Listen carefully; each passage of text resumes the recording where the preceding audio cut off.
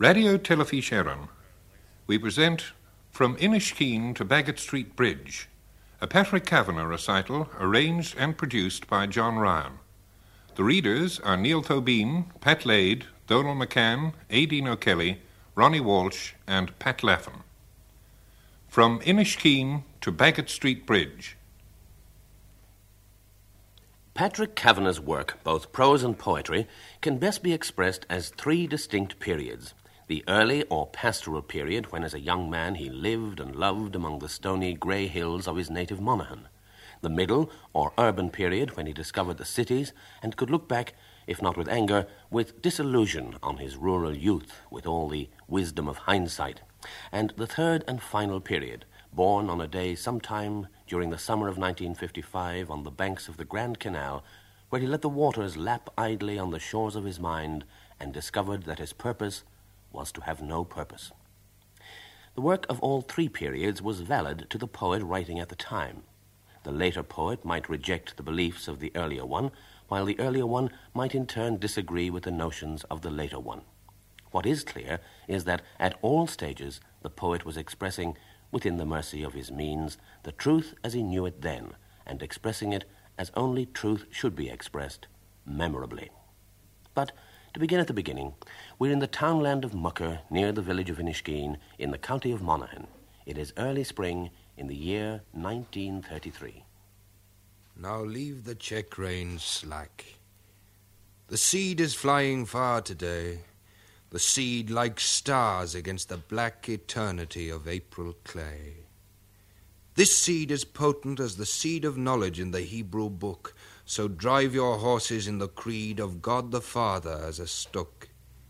Forget the men on Brady's hill, forget what Brady's boy may say, for destiny will not fulfill unless you let the harrow play. Forget the worm's opinion, too, of hooves and pointed harrow pins, for you are driving your horses through the mist where Genesis begins. He describes Shankaduff and the hungry hills that scarce would physic a snipe. My black hills have never seen the sun rising. Eternally they look north, towards Armagh. Lot's wife would not be salt if she had been incurious as my black hills, that are happy when dawn whitens Glasdrummond Chapel. My hills hoard the bright shillings of March, while the sun searches in every pocket. They are my Alps, and I have climbed the Matterhorn, with a sheaf of hay for 3 perishing calves in the field under the big Forth of Rocksavage. The sleety winds fondle the rushy beards of Shankaduff, while the cattle drovers, sheltering in the Featherna bush, look up and say, "Who owns them hungry hills that the water-hen and snipe must have forsaken? A poet? And then be heavens he must be poor. I hear, and is my heart not badly shaken?" Let us pause with him here for a moment on the Inishkeen Road on a July evening. The bicycles go by in 2s and 3s. There's a dance in Billy Brennan's barn tonight, and there's the half-talk code of mysteries and the wink and elbow language of delight. 8:30, and there's not a spot upon a mile of road, no shadow thrown that might turn out a man or woman, not a footfall tapping secrecies of stone. I have what every poet hates, in spite of all the solemn talk of contemplation. Oh, Alexander Selkirk knew the plight of being king and government and nation.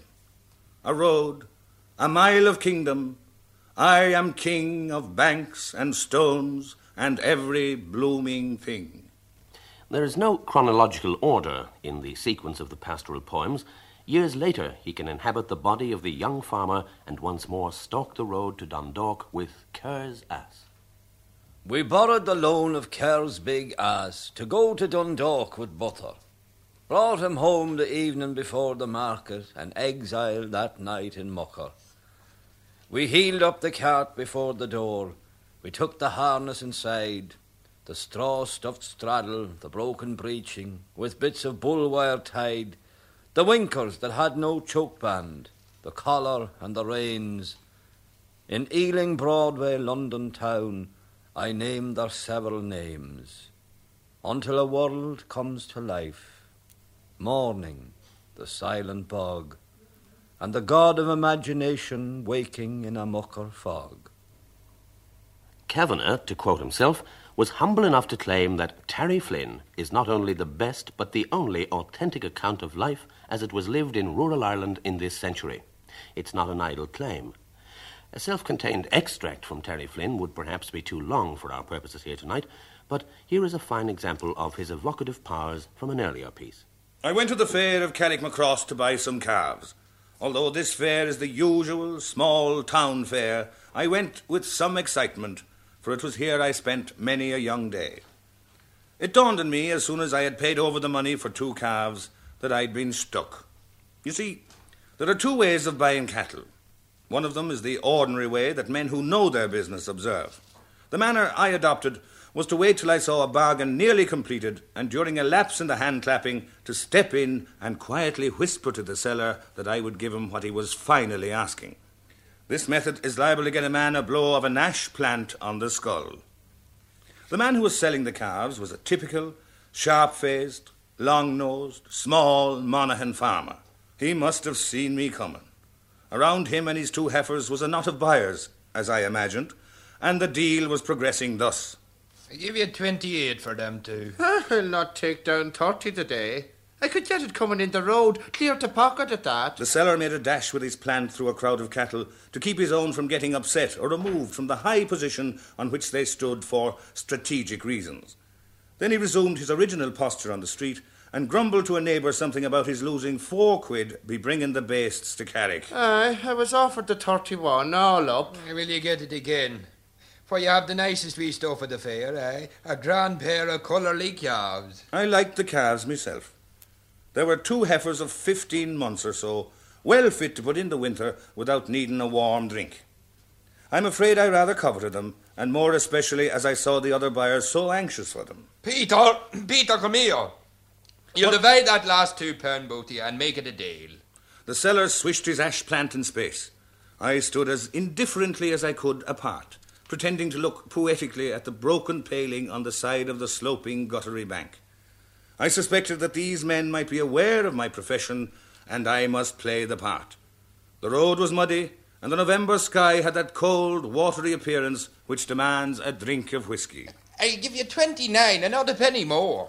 Down 30, they'll not be sold today. That's no use to me, Peter. You know that them's none of your hoosie calves that you'd need to be given a bucket every day to keep them alive. The commotion ceased, and I found myself face to face with the buyer the others had left. I'll give you the 30, I said simply. It is no theatrical exaggeration to say that grey-faced, long-nosed fella nearly fainted. I paid him out the money, 6 fivers, which he handed to a neighbour to count before putting it in his long, ragged purse with a drawstring. You'll give me a look, Penny, says I. I will and welcome. And he spat in a half-crown as he handed it to me. This all sounds stage Irish, but it is the bare, understated truth. Manners haven't changed a lot since I first went to a fair. I casually inquired of the man as to where he came from, and he told me a place on the road from Carrickmacross to Crossmaglen. Then I knew that I had been stuck. For although the rhyme which tells of the many rogues to be found on this road is something of a slander, there is still some truth in it. For between Carrickmacross and Crossmaglen, you'll meet more rogues of dale and men than anywhere else I know. Here the farms are small, and the land poor, and nearly every man is a dealer in something. Since the cross-border smuggling began in earnest, many of these small dealers have become small capitalists, and ass dealers whom I knew a few years ago are now in a big way of business. Maybe you'd buy a couple more, said a fella who had heard the first deal. I have a pair of good ones there. And he pointed to 2 little beasts that you'd think could tell fortunes, so old-fashioned they looked. Those pair of calves evoked for me the little angular hills of South Monaghan. I was no longer interested, for I had a queer feeling, like many men are said to have the day after they get married, that I'd made a bad bargain. I told the long-nosed fellow to drive my pair of calves out of the town while I followed at a safe distance, as I still realised that my dealing methods entitled me to the ash plant. As I watched the calves being driven through the crowded fair, they seemed to get smaller and uglier, and I noticed that one of them had a cough. However, I was not too dissatisfied when I thought of the inflation of sterling. And if the animals lived, they would be worth the money sometime. A little fella who is what they call a tangler, a neighbour of me own, met me outside the town. A tangler is another name for a blocker, and if that's still a puzzle, a blocker is a small, crooked dealing man who helps to make bargains. This fellow was an intimate acquaintance of my childhood, and was the two ends of a trickster if ever there was one. He was a little fella with a brown complexion and as much loose skin on his neck as would go round it several times. He examined the calves. How much did you waste on them, lads? How much do you think? The tangler considered a moment. You have a £10 base there and a 9.10. Did you give more than that for them? I didn't want to tell too big a lie, so I said I gave 25. The tangler gasped as he walked round the calves. 25? Oh, by this, Paddy, what were you thinking about? You bought colour all the same. 25. You wouldn't be selling that big one. I could let you out on that one. Driving the calves home, I was not unhappy. It was a clear, frosty evening, and as I talked to the homing folk, I had recovered my childhood. Darkness was falling as I arrived near home. A girl passed on her way from the town, and I thought of those lovely ballad lines. And then she went homeward with one star awake, as the swan in the evening moves over the lake. And one star was awake for me. It shone over Drumnagrilla, and it was the star of my childhood's memory. He was much given to the sport of Gaelic football in those days, and here he remembers a mighty game. Go on now, Mickey. Good job, man. Bog into him.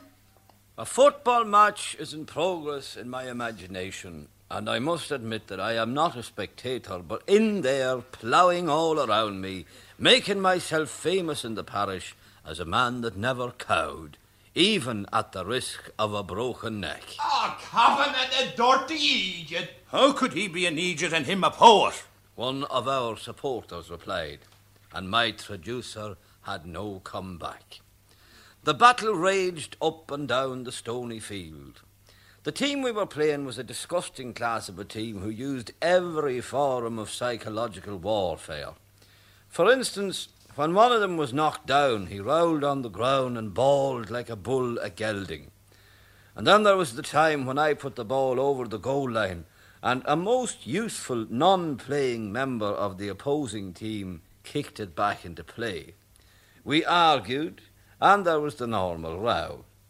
The referee came up and interviewed the non-playing member of the opposition, and that man replied, I never even saw the ball. Well, do you think I tell a lie on me at Holy Communion this morning? What could we say to that? Of course, we had our own methods. We never finished a game if towards the end we were a beaten. We always found an excuse to rise a row and get the field invaded. Them was the times. For 1 year I was virtual dictator of that team, being captain of the team and secretary and treasurer of the club. There was no means of checking up on my cash, which gave rise to a lot of ill-founded suspicion. I remember I kept the money in an attaché case under my bed. It's possible that every so often I visited it for the price of a packet of cigarettes, but nothing serious. I once went as the club's representative to the county board. We had to defend ourselves from a protest against us being awarded a certain game on the grounds that the list of players wasn't on watermarked Irish paper. I pointed out that the list was written on the inside of a large player packet and that players' packets were made in Ireland. But this did not impress. Nothing, I said, impressed, as I hadn't the clichés off. It took a good deal of conspiring to depose me from my dictatorial post. Members of the team met in secret groups to know what could be done, but as I got wind of the conspiracy, I fired every man of them. In the end, they got rid of me, but it was a job. The man responsible for my deposition was a huge fella, a blacksmith, sort of Hindenburg, whose word carried weight. He was a great master of the cliché. But sometimes he broke into originality. as when the time we were going for the county final, he wouldn't let us touch a ball for a week previous, as he wanted us to be ball hungry.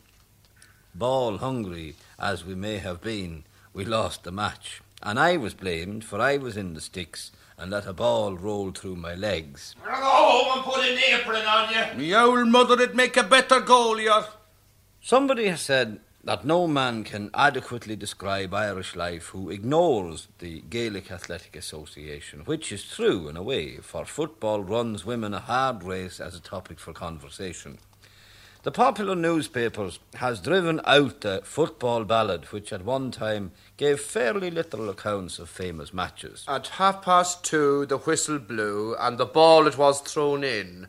The hero Murphy seized it, and he kicked it with the wind. Then there was the ballad singer who used to sing, "The catching and the kicking was marvellous for to see."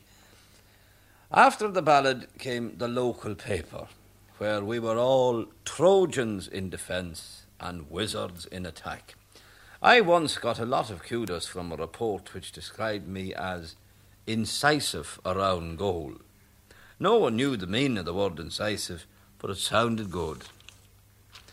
These reminiscences have been inspired by a Dublin barman, a native of my own district, who said to me, I often wonder you never wrote about the time you were playing football for the Grottons, huh? Do you mind the Sunday we played just below in Jackie's meadow beside the river, huh? And Big Hughie on the sideline with an ash plant ready to cut the head off here a man that came within a mile of him, huh? vaguely. You must remember. Where did you play on that day? Then it came back. She was a brave mother who willingly allowed her son to play football. Most mothers would be out of their minds, worried over their sons on the playing fields, never knowing he'd come back to her, a limiter for life. Many's the good man the same football put an end to. How I remember the poor Poochie Maguire that got the boot in the bottom of the belly and never overed it. If you'd take a fool's advice you never took, you'd leave the football alone. Things have changed since them days. That'll do you now. What about young Kiernan of Cross that was killed in Cavan? As soon as the player come home, he was scrutinised by his mother. She had sharp eyes, as a rule, and was able to see the deep cut over his eye, which he had been trying to conceal with a lock of hair. You got a kick? It's only a little thing. Little thing? God knows it's me that's the unfortunate woman. I heard the roaring down there in that stony meadow of Jackie's, and I didn't know what minute you'd be brought home to me half dead. But did yous win itself? A draw. Yous were never able for Donnock mine, with all your bumming. Get the black porringer from under the stairs and put them pair of eggs in it. No, never during suit were yous fit to bait Donnock mine. Only for the referee. Only for something the sky'd fall. Yes, only for something the sky'd fall.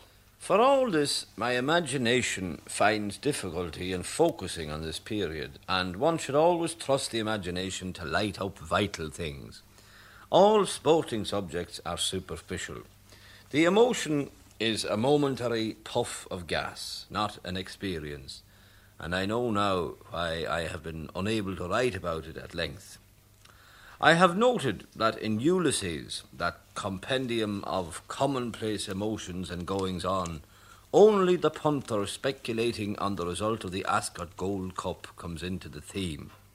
So sport can't have been very vital, for Joyce had a mind like a sponge. But all these opinions of mine are barren. It's none of my business, and one should always try to extract the comedy from life and not see it moralisingly. Hello. Hello. How are you after the game last Sunday? A stiff leg. You know what that means. You're right. Can't sit down without the legs straight out in front. It's a shocking bloody nuisance. We were in very bad luck. Sir Paddy Keegan had an open goal in front of him and he shot 40 yards wide. The man that had missed that had missed the parish if he fired at the chapel. Hey, bad all right. Desperate. It's a pity trainer wasn't playing. The mother wouldn't let him. So the two men on opposite sides of a stone fence talk on. My brother was telling me how one lovely Sunday morning he was taking a stroll outside San Francisco on the edge of the Pacific when he saw, hurrying with little bundles under their oxters, men of a rural Irish complex. Some time later he came upon a Gaelic football match in progress. Everything was as at home. There were the men running up and down the unpaled sideline, slicing at the toes which encroached with hurleys, and crying, "Keep back there now! Keep back there now!" And all around the pitch, the familiar battle cries of the Dalcassians were to be heard. Got your man! Ball into him! Not a man of them had ever left home, and the mysterious Pacific was just a bog hole, gurgling with eels and frogs. Yes, there was something queer and wonderful about the sight, or the thought. Then Enniskeen come on the field, and they were stuffed with pride. They fell before the Fontenoys like grass before a scythe. Yes, says he, they fell before the Fontenoys like grass before a scythe. There's much love in these early recollections, yet sometimes there's a note of anger and despair, for his love affair with Monaghan was one of love-hate. O stony grey soil of Monaghan, the laugh from my love you thieved. You took the gay child of my passion, and gave me your clod conceived. You clogged the feet of my boyhood, and I believed that my stumble had the poise and stride of Apollo, and his voice my thick-tongued mumble. You told me the plough was immortal, O green life-conquering plough. Your mandrel strained, your coulter blunted in the smooth leaf-field of my brow. You sang on steaming dunghills a song of cowards' brood. You perfumed my clothes with weasel-itch, you fed me on swinish food. You flung a ditch on my vision of beauty, love, and truth. O stony grey soil of Monaghan, you burgled my bank of youth. Lost the long hours of pleasure, all the women that love young men. Oh, can I still stroke the monster's back, or write with unpoisoned pen his name in these lonely verses, or mention the dark fields where the first gay flight of my lyric got caught in a peasant's prayer? Mullahinsha, Drummerill, Blackshanko, wherever I turn I see, in the stony grey soil of Monaghan, dead loves that were born for me. Monaghan is the country of Kavanagh's imagination, but Dublin is the first city. He found there many things, both great and venal, and he found love, both sacred and profane. Here is a love song that can be sung. On Raglan Road on an autumn day I met her first and knew that her dark hair would weave a snare that I might one day rue. I saw the danger, yet I walked along the enchanted way. And I said, let grief be a fallen leaf at the dawning of the day. On Grafton Street in November we tripped lightly along the ledge of the deep ravine where can be seen the worth of passion's pledge. The Queen of Hearts still making tarts, and I not making hay. Oh, I loved too much, and by such is happiness thrown away. I gave her gifts of the mind, I gave her the secret sign that's known to the artists who have known the true gods of sound and stone and word and tint. I did not stint, for I gave her poems to say, with her own name there and her own dark hair, like clouds over fields of May. On a quiet street where old ghosts meet, I see her walking now, away from me so horridly, my reason must allow. that I had wooed, not as I should, a creature made of clay. When the angel woos the clay, he'd lose his wings at the dawn of day.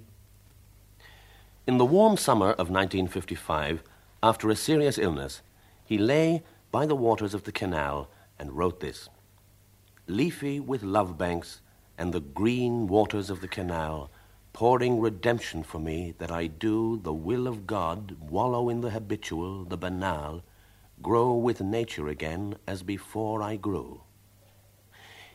And so, in this moment of great daring, he says himself, I became a poet. He says, except for brief moments of my very early years, I had not been a poet. The poems in A Soul for Sale are not poetry, and neither is The Great Hunger. There are some queer and terrible things in The Great Hunger, but it lacks the nobility and repose of poetry. The trouble is that there are so few who would know a poem from a hole in the ground. It's possible, on the other hand, to recognize a poet, for the animal is recognizable. The main feature about a poet, if you ever happen to meet one, and that's a remote chance, for I can't be everywhere at the one time, the main feature is his humorosity. Any touch of boringness, and you're in the wrong shop. Beautiful women, I'm glad to say, are capable of recognizing the best. Recently, a man was presented to me as being a great poet. He wrote in Irish. I expressed my doubts, and the introducer said, "How can you tell when you don't know the language?"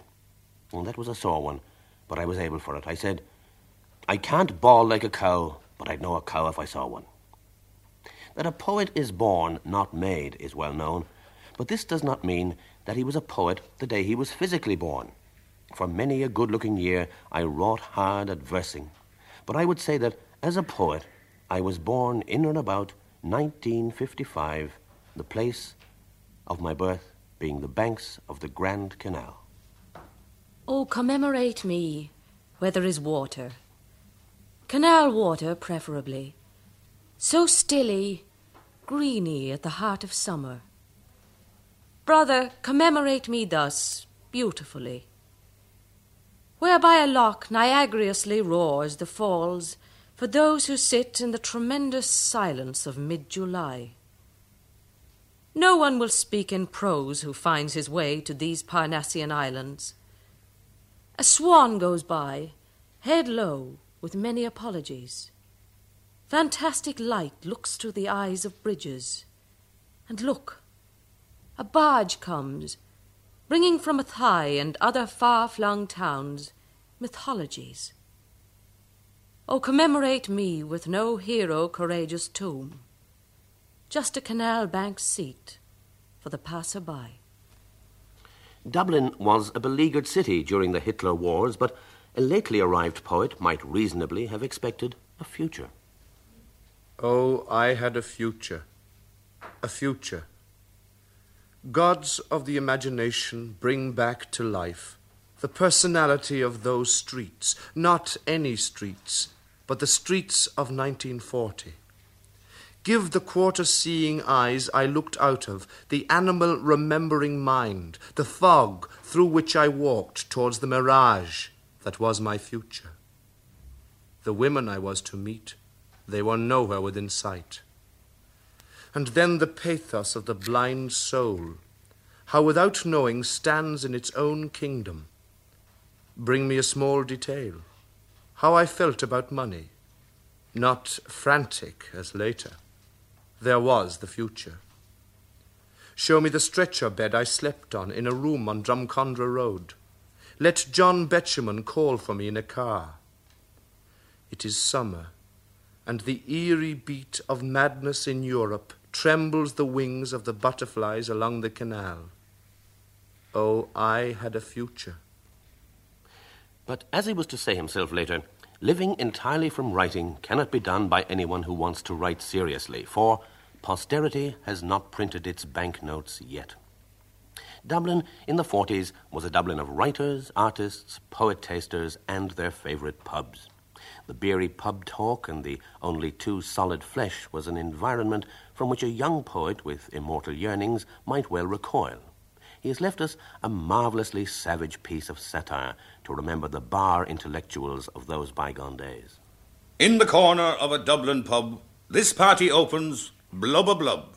Paddy whiskey, rum and gin, Paddy 3 sheets in the wind, Paddy of the Celtic mist, Paddy Connemara West, Chestertonian Paddy Frog, croaking nightly in the bog. All the Paddies having fun since Yeats handed in his gun. Every man completely blind to the truth about his mind. In their middle sits a fellow, aged about 60, bland and mellow, saintly silvery locks of hair, quiet-voiced as monk at prayer. Every Paddy's eye is glazed on this fellow, mouths amazed, drinking all his words of praise. O comic muse, descend to see the devil mediocrity, for that is the devil sitting there, actually Lucifer. He has written many Catholic novels, none of which mention devils, daring men, beautiful women, nothing about muck or midden, wholesome atmosphere. Why must so-called artists deal with lust? About the devil's dark intentions there are some serious misconceptions. The devil is supposed to be a nasty man entirely, horned and hooved and fearful gory. That's his own invented story. The truth, in fact, is the reverse. He does not know a single curse. His forte is praise for what is dead, Pegasus's munning's bread. Far and near he screws his eyes in search of what will never rise, souls that are fusty, safe and dim, these are the geniuses of the land to him. Most generous-tempered of the gods, he listens to the vilest odes, aye, and not just idle praise, for these the devil highly pays. And the crowds for culture cheer and cheer. A modern Medici is here. Never more can it be said that Irish poets are not fed. The boys go wild and toast the joker, the master of the mediocre. A great renaissance is underway. You can hear the devil say, as into our pub comes a new arrival, a man who looks the conventional devil. This is Paddy Conscience. This is Stephen Dedalus. This is Yeats, who ranted to knave and fool before he knew. This is Sean O'Casey saying, fare thee well to Inishfallen. He stands on the perimeter of the crowd, half drunk to show that he's not proud, but willing, given half a chance, to play the game with any dunce. He wears a beaten, bedraggled pose to put the devil at his ease. But Lucifer sees through the pose of drunken talk and dirty clothes. The casual word that drops by chance denotes a dangerous arrogance, still sober and alive enough to blast this world with a puff. Every Paddy sitting there pops up like a startled hare, loud ignoring's village face. This behaviour's a disgrace. A savage intruding on our Monday's colloquy on trochees, spondies, and whether Paddy Mist or Frog is the greatest singer of the bog. Hypodermics, sour piss loaded, are squirted at our foolish poet. The devil sips his glass of plain and takes up his theme again. My suggestion is for a large bounty for the best poet in each county. How many poems missed can you spare for my new anthology of Clare? 10 guineas per poem is fair, but they must definitely be Clare. Some lyrics in your recent volume were influenced by Roscommon. I'm a Clare man more than mist. Yes, but essentially a novelist. Essentially a man of prose, as any whole-time verseman knows. I think that Paddy Connemara West is worth 20 guineas at least. I agree, Frog. West is one of the great singers of the bog. I'll give him 20 guineas so. Oh. Conscience is going mad, tearing, raving, using bad language in the bar where the bards of Ireland are. Now, peace again. They've chucked him out. Paddy Frog leaves down his stout, clenches his chubby grocer's fist, says, I disagree with Mist that Paddy Connemara West is inferior to Stevens at his best. A Catholic and Gaelic poet. His last group of poems show it. Paddy Connemara gets my vote as the expressor of the Catholic note. His pious feeling for the body and rejection of the shoddy mystical cloak that conscience trails places him among the greatest of Gaels. In my last radio talk, I drew attention to this froggish view. We must bring out a collected edition. The money's a minor consideration. What most we want to bring success is an end to petty bitterness. No more slashing notices in the press, but something broadly generous. We want an openness of heart. No Olympian critic saying, "Depart from me, ye cursed pack of fools. Only poetasters form schools." You remember Paddy Conscience. Count me out at Mummer's rantings. Here news has just come in that Paddy Conscience lost his latest body. Dead in Paris. The devil sighs. Shocking news. I much admired all his views. A man of genius, generous, kind, not a destructive idea in his mind. My dearest friend, let's do him proud. Our wives will make a green silk shroud to weave him in. The Emerald Isle must bury him in tourist style. A broadcast on his work might be a reading of his poetry. The government will give a grant to build a worthy monument. I know the minister involved. The cost will readily be halved. Before we part, let's make a date to meet tomorrow night at 8 to make the final funeral plans. For this will be Ireland seen by France. This is the window of our shop. Paddy Miss might do an appreciation of the general culture of an Irish funeral. All the Paddies rise and hurry home to write the inside story of their friendship for the late genius who was surely great. Recall his technical innovations, his domestic life, his patience, with humblest aspirant on the literary bent. All his hunger was imagined, never was a falser legend. He could make, whenever he chose, a fortune out of verse or prose. Irishmen spirituel ran from racetracks at his spell, left the beds of jockeys, actors. These may be considered factors. The groups dispersed. The devil stays, some discontent in his face. Already he can see another conscience coming on to bother Ireland with muck and anger, ready again to die of hunger, condemnatory and uncivil. What a future for a devil. In Dublin, Pembroke, Wellington, Raglan and Waterloo roads, Bagatonia as they said, replace for the poetic and indeed the real purpose the little lanes of Shankaduff Mucker. Through the jungle of Pembroke Road I have dragged myself in terror, listening to the lions of frustration roar, the anguish of beasts that have had their dinner and found there was something inside, gnawing away unsatisfied. As far as Ballsbridge I walked in wonder, down Clyde to Waterloo, watching the natives pulling the jungle grass of convention to cover the nude barbaric buttocks where tail stumps showed when reason lit up the road. On Baggot Street Bridge they screeched, then dived out of my sight into pools of blackest porter, till 10:30 of the jungle night the bubbles came up with toxic smell from frustration's holy well. His friend John Betjeman lived in Dublin during the war years, and to celebrate the occasion of his daughter's first birthday, Kavanagh wrote these lines. Candida is one today. What is there that one can say? One is where the race begins, or the sum that counts our sins. But the mark time makes, tomorrow shapes the cross of joy or sorrow. Candida is one today. What is there for me to say? On the day that she was one, there were apples in the sun, and the fields long wet with rain, crumply and dry winds again.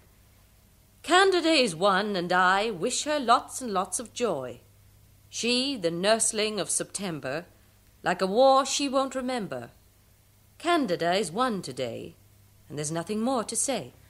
Another happy occasion was celebrated. This time, the object of admiration was a day in spring, and the purpose, as we shall hear, was to cheer up doleful bards in particular, but everyone in general. Oh, come all ye tragic poets and sing a stave with me. Give over T.S. Eliot and also W.B. We'll sing our way through Stephen's Green, where March has never found in the growing grass a cadence of the verse of Ezra Pound. The university girls are like tulip bulbs behind, more luxurious than ever from Holland was consigned. Those bulbs will shortly break in flower, rayon, silk, and cotton, and our verbal constipation will be totally forgotten. Philosophy's a graveyard. Only dead men analyze the reason for existence. Come all you solemn boys from out your dictionary world and literary gloom. Kafka's mad, Picasso's sad, in despair's confining room. Oh, come all darling poets and try to look more happy. Forget about sexology as you gossip in the cafe. Forget about the books you've read and the inbred verses there. Forget about the Kinsey report and take a mouthful of air. The world began this morning, God-dreamt and full of birds. The fashion shops were glorious with a new collection of words, and love was practicing phrases in young balladry. 10,000 years must pass before the birth of psychology. Oh, come all ye gallant poets, to know it doesn't matter is imagination's message. Break out, but do not scatter. Ordinary things wear lovely wings. The peacock's body's common. Oh, come all ye youthful poets, and try to be more human. The 1950s were the beginnings of the third period, and were a time of stock-taking and what can only be described as agonizing reappraisal. One of the truly great poems, and one most indicative of that period, was Auditor's Inn. And it's not, as you might think, an ode to a tavern of compliant listeners. There is only one N in this inn. The problem that confronts me here is to be eloquent, yet sincere. Let myself rip, and not go phony in an inflated testimony. Is verse an entertainment only? Or is it a profound and holy faith that cries the inner history of the failure of man's mission? Should it be my job to mention precisely how I chance to fail through a cursed ideal? Right down here, he knew what he wanted. Evilest knowledge ever haunted man when he can picture clear just what he is searching for. A car, a big suburban house, half secret that he might not lose the wild attraction of the poor, but proud, the fanatic lure for women of the poet's way, and diabolic underlay. The gun of pride can bring them down at 20 paces in the town. For what? The tragedy is this. Pride's gunman hesitates to kiss. A romantic Rasputin praying at the heart of sin. He cannot differentiate, say if he does not want to take from moral motives or because nature has ideal in her laws. But to get down to the factual, you are not homosexual, and yet you live without a wife, a most disorganized sort of life. You've not even bred illegitimates, a lonely lecher whom the fates, by a financial trick, castrates. You're capable of an intense love that is experience. Remember how your heart was moved, and youth's eternity was proved, when you saw a young girl going to Mass on a weekday morning as you yourself used to go down to the church from Edenamo. Your imagination still enthuses over the dandelions at Willie Hughes's, and these are equally valid for urban epic, a peasant ballad. Not mere memory, but the real, poised in the poet's commonweal. And you must take yourself in hand and dig and ditch your authentic land. Wake up and compromise on the non-essential sides. Love's round you in a rapturous bevy, but you are bankrupt by the levy imposed upon the ideal. Her Cheshire cat smile surmounts the wall. She smiles, "Wolf, wolf, come be my lover." Unreal you find, and yet you never catch on. One cannot but feel sorry, for the ideal is purgatory. Yet do not be too much dismayed. It's on your hand, the humble trade of versing that can easily restore your equanimity and lay the loony ghosts that goad the savages of Pembroke Road. Bow down here and thank your God. After the prayer, I am ready to enter my heart, indifferent to the props of a reputation, some feeble sallies of a peasant plantation, the rotten shafts of a remembered cart holding up the conscious crust of art. No quiet corner here for contemplation, no roots of faith to give an angry passion validity. I, at the bottom, will try to ignore the shame-reflecting eyes of worshippers who made their God too tall, to share their food or do the non-stupendous they gave him for exploring empty skies instead of a little room where he might write for men too real to live by vapid legends. Away, away, away on wings like Joyce's. Mother Earth is putting my brand new clothes in order, praying, she says, that I no more ignore her.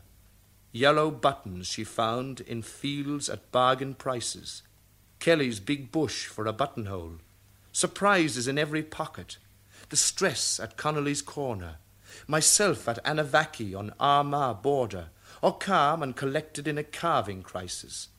Not sad at all as I float away, away, with mother keeping me to the vernacular. I have a home to return to now. O blessing for the return in departure. Somewhere to stay doesn't matter.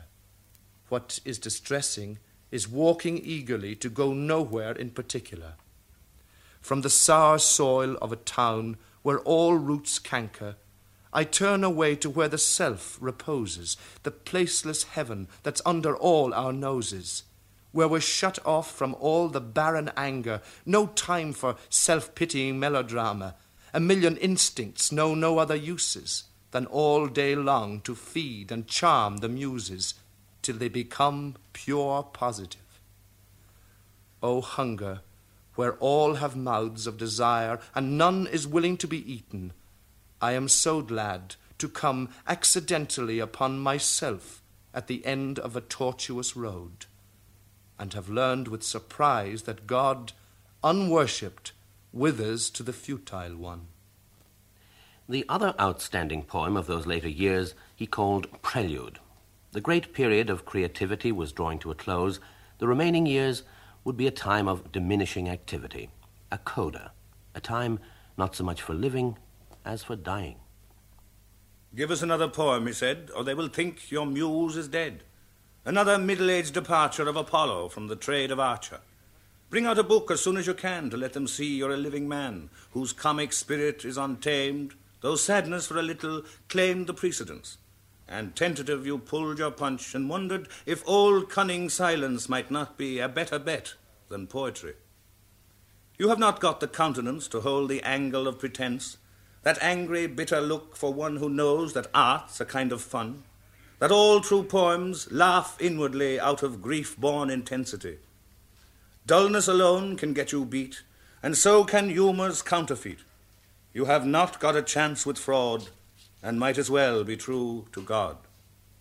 Then link your laughter out of doors, in sunlight, past the sick-faced whores who chant the praise of love that isn't, and bring their bastards to be christened at phony founts by bogus priests, with rites mugged up by journalists. Walk past professors looking serious, fondling an unpublished thesis. A child, my darling son, some poets of 1901. Note well the face profoundly grave. An empty mind can house a knave. Be careful to show no defiance, they've made pretense into a science.